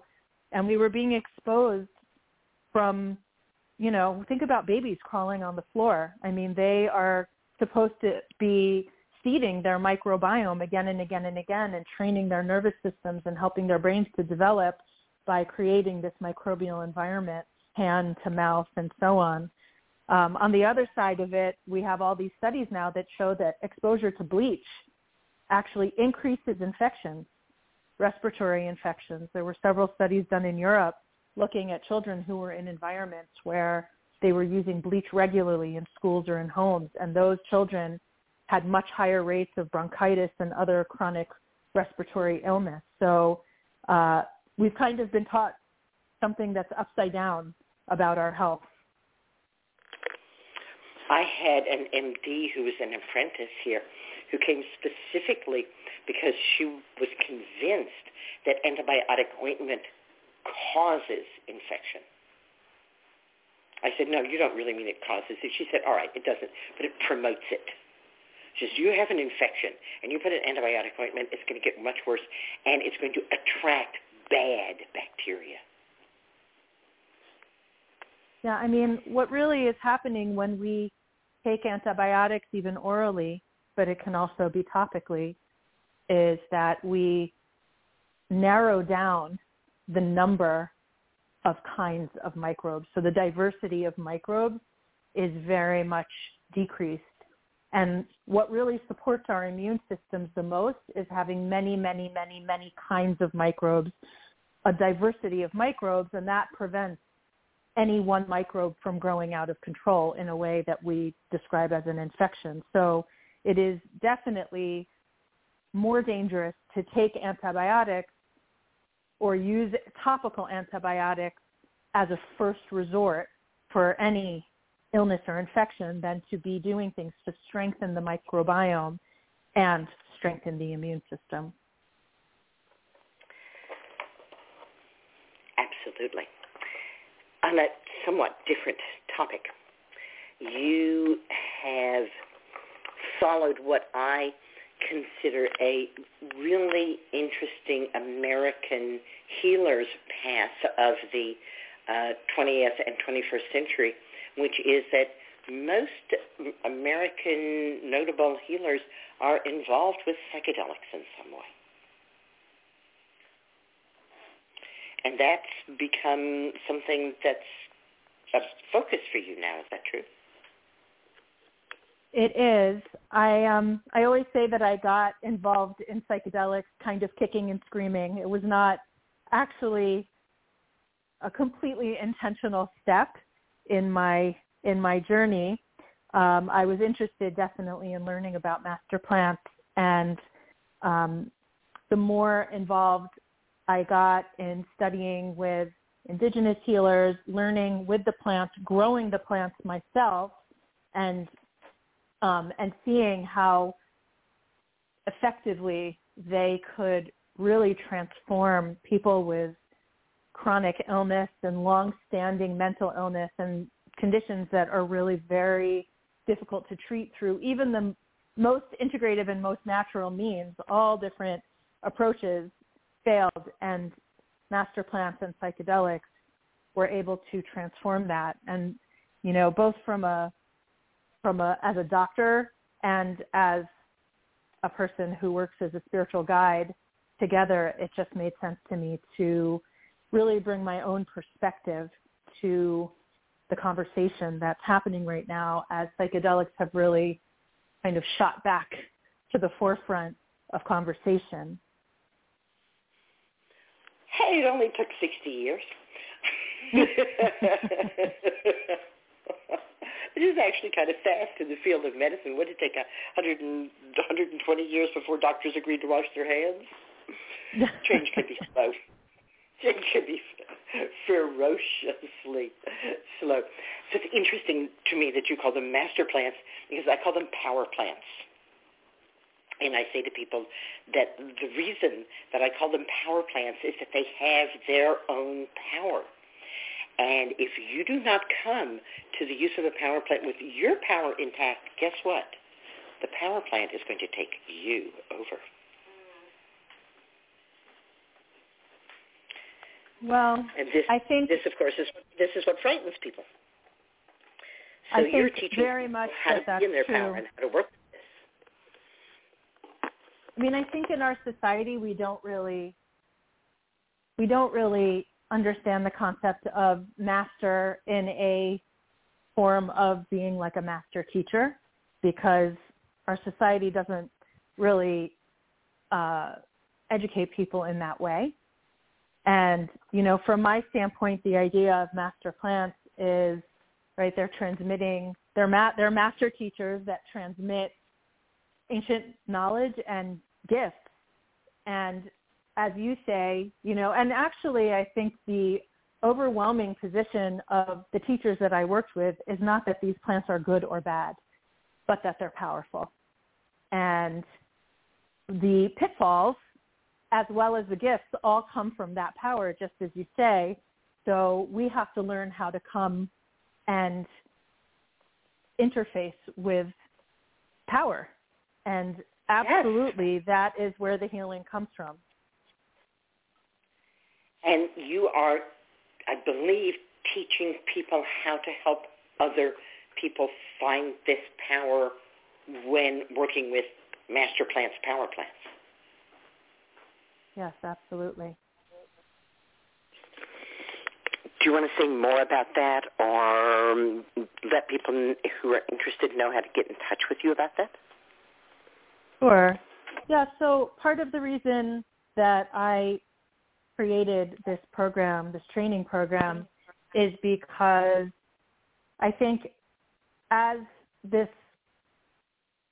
psychedelics renaissance, as it's being called, is entering into medicine, I'm seeing a lot of, I think, concerning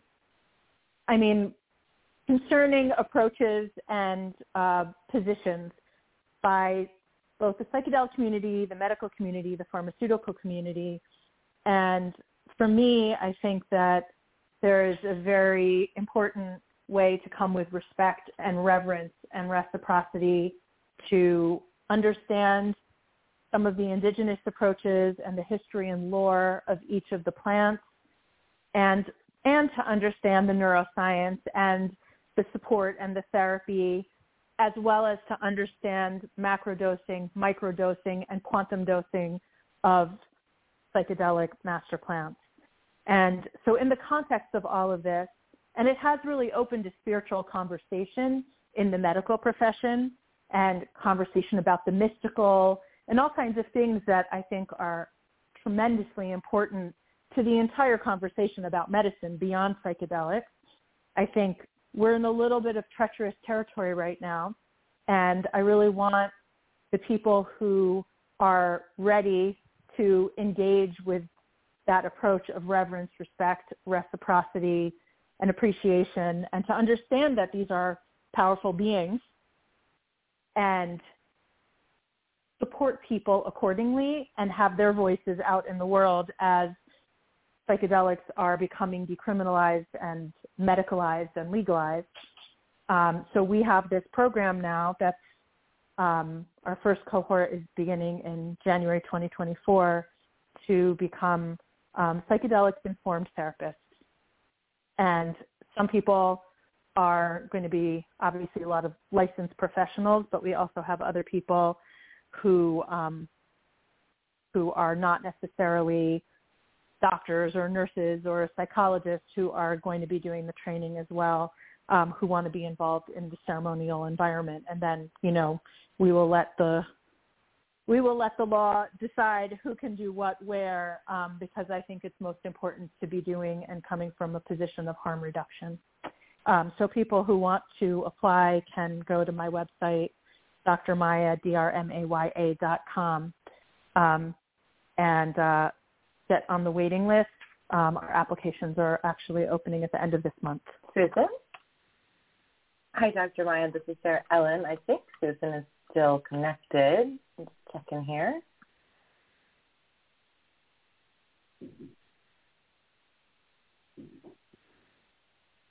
Ellen, let me back in. You have to push my button, Sarah Ellen. Come on, push my button. I see you. You're in. Okay, thank you. Somehow I got shunted off. Thank you for putting me back in. That's very exciting, Dr. Maya. Extremely exciting. I had no idea that it was that brand new. Chris, as I said, for me, this has been 60 years in the making, because I was back there at the very beginning of working with LSD in the 60s. And, of course, that's what it was originally created for, was to help people to be here and not be lost in their minds. As a matter of fact, my personal name for the plants that I call power plants, that you call master plants, is realitrons. they allow us to see reality. It's like they pull back the veil. And, I personally have taken psychedelic substances over 500 times and guided 500 or 600 people as well. And I just have seen for myself and others over and over again that suddenly the limiting beliefs and the limiting thoughts and all of that fall away. It's not like you have to work through anything. They just fall away from people. One of my students was in one of the early studies about psilocybin. She was diagnosed with terminal cancer, and she was one of the 10 people in that study. The other 9 died, but she didn't. And after 11 years, she said to me, I need to trip again. I'm forgetting what's real. Yeah, I think it's really interesting because in our society, we have been conditioned to think that what we perceive as reality is really the only thing. And everything else that comes in dreams, that comes in visions, that comes in journeys, that comes in what we call hallucinations and even psychosis is not real, is false. But what's really interesting, particularly as I did the research for my book, is I saw how actually what's found in visions, what people discover in visions is probably a wider opening of sensory gating. So quite likely it's actually, as you say, a broader vision of reality, whatever that is, than what it is that we see in this very tamped down, narrow sensory gating that we're acculturated and educated in. So the world being that bright and that profound is actually closer to reality, as you say, than we've been led to believe. And it brings such joy when we know that. It brings such an immense connectedness and joy. I'm sure that you have seen that as well in working with these plants. And I think a big part of that joy comes from a sense of trust and a sense of connection to the intelligence that's all around us, rather than this idea that we're on some random piece of dirt in the middle of the universe, in the middle of other universes, that's kind of meaningless. It's like actually this opportunity to understand that we ourselves are a universe within a universe within a universe, and there is this intelligence in every cell in our bodies, in our mitochondria, in the microbes, and beyond and beyond and beyond, from our ancestors all the way to future generations and outside of that. So it's a very special kind of experience and medicine to be able to connect to that level of community and have that sense of trust. Yes. I frequently say that if you give yourself an hour alone in nature, nature will convince you that you are her favorite child. Well, the more people actually are willing to spend that time in nature, the more likely it is that they will discover that, right? But we don't even let most small children, through many years of practice that I did pediatric neurology, children would spend entire days indoors for school and maybe have 20 minutes outside in an entire day, even when they were like 4 or 5 years old. So little time outdoors on maybe like a blacktop or turf, and not have that kind of experience of being in nature, which we all need all the time, but certainly children need the most. And which I believe is the basis of spiritual seeking. To be in nature awakens the human desire to be more and to be more profound. I know with my granddaughter and her friends, we used to have little girls at the farm on Fridays. And I would walk with them out into the woods, and then I would encourage them to walk a little away from me, even at very young ages. And then the next time to walk a little further and until eventually they would confidently walk where they couldn't even see me, although they could still hear my voice. Yeah, I think that is also the basis for developing decision-making and understanding how to discern situations. All comes from that feeling of connection in the context of independence, right? Having that combination.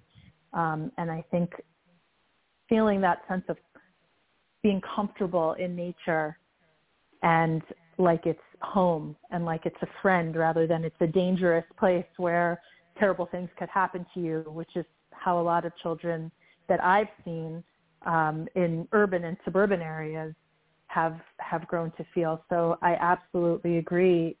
More time in nature is probably the best education that children can have and that adults can have. Yes, I sometimes jokingly say that my life is devoted to getting people over the fear of nature that their parents inculcated in them. Yeah, absolutely. We're all in a deprogramming.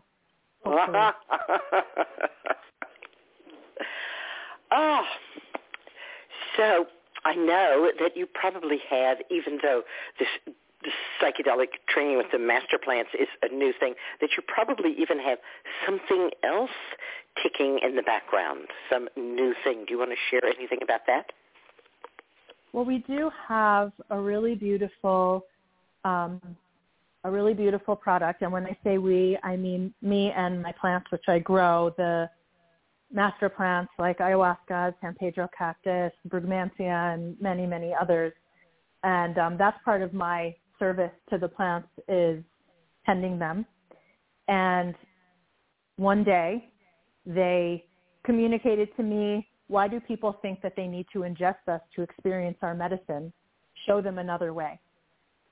And it was a little shocking to me. This was many, many years ago now.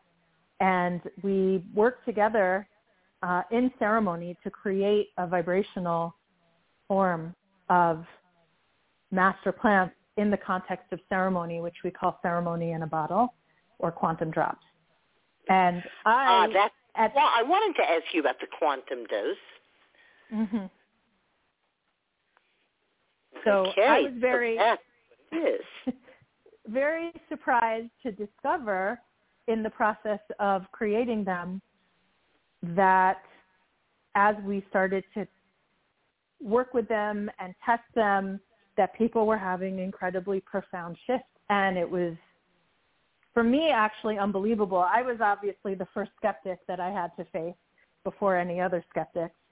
And it's just been a really amazing journey to see how many people are experiencing this vibrational medicine as something very healing and profound, and actually is allowing them, people who are children or sober or pregnant or medically sensitive or otherwise, or just sensitive, right, to be able to engage with these vibrational transmissions. And in the process, I've worked a lot on understanding quantum biology, quantum physics, meeting with a lot of different people, just because I think it's interesting to have the whole big picture. So that's something I've been really engaged in, is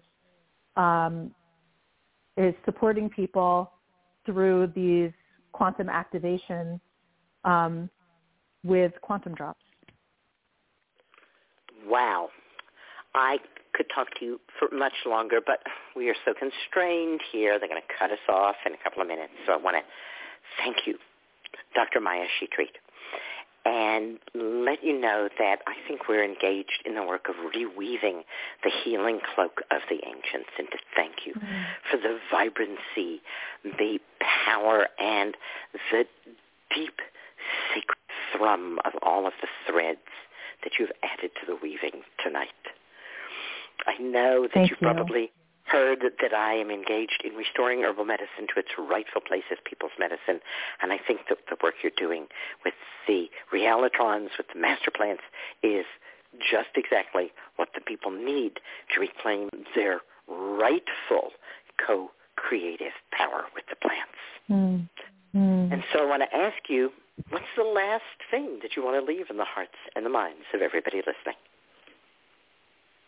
I think I would just say coming with a reverence, respect, reciprocity, and understanding that it's okay to engage with power with that in that context is really the gift. Dr. Maya Shetreat, thank you so much for being with us tonight. Sarah Ellen, thank you so much for being with us tonight. Love you, Justine. Green blessings and love to everybody else. Good night. See you next week.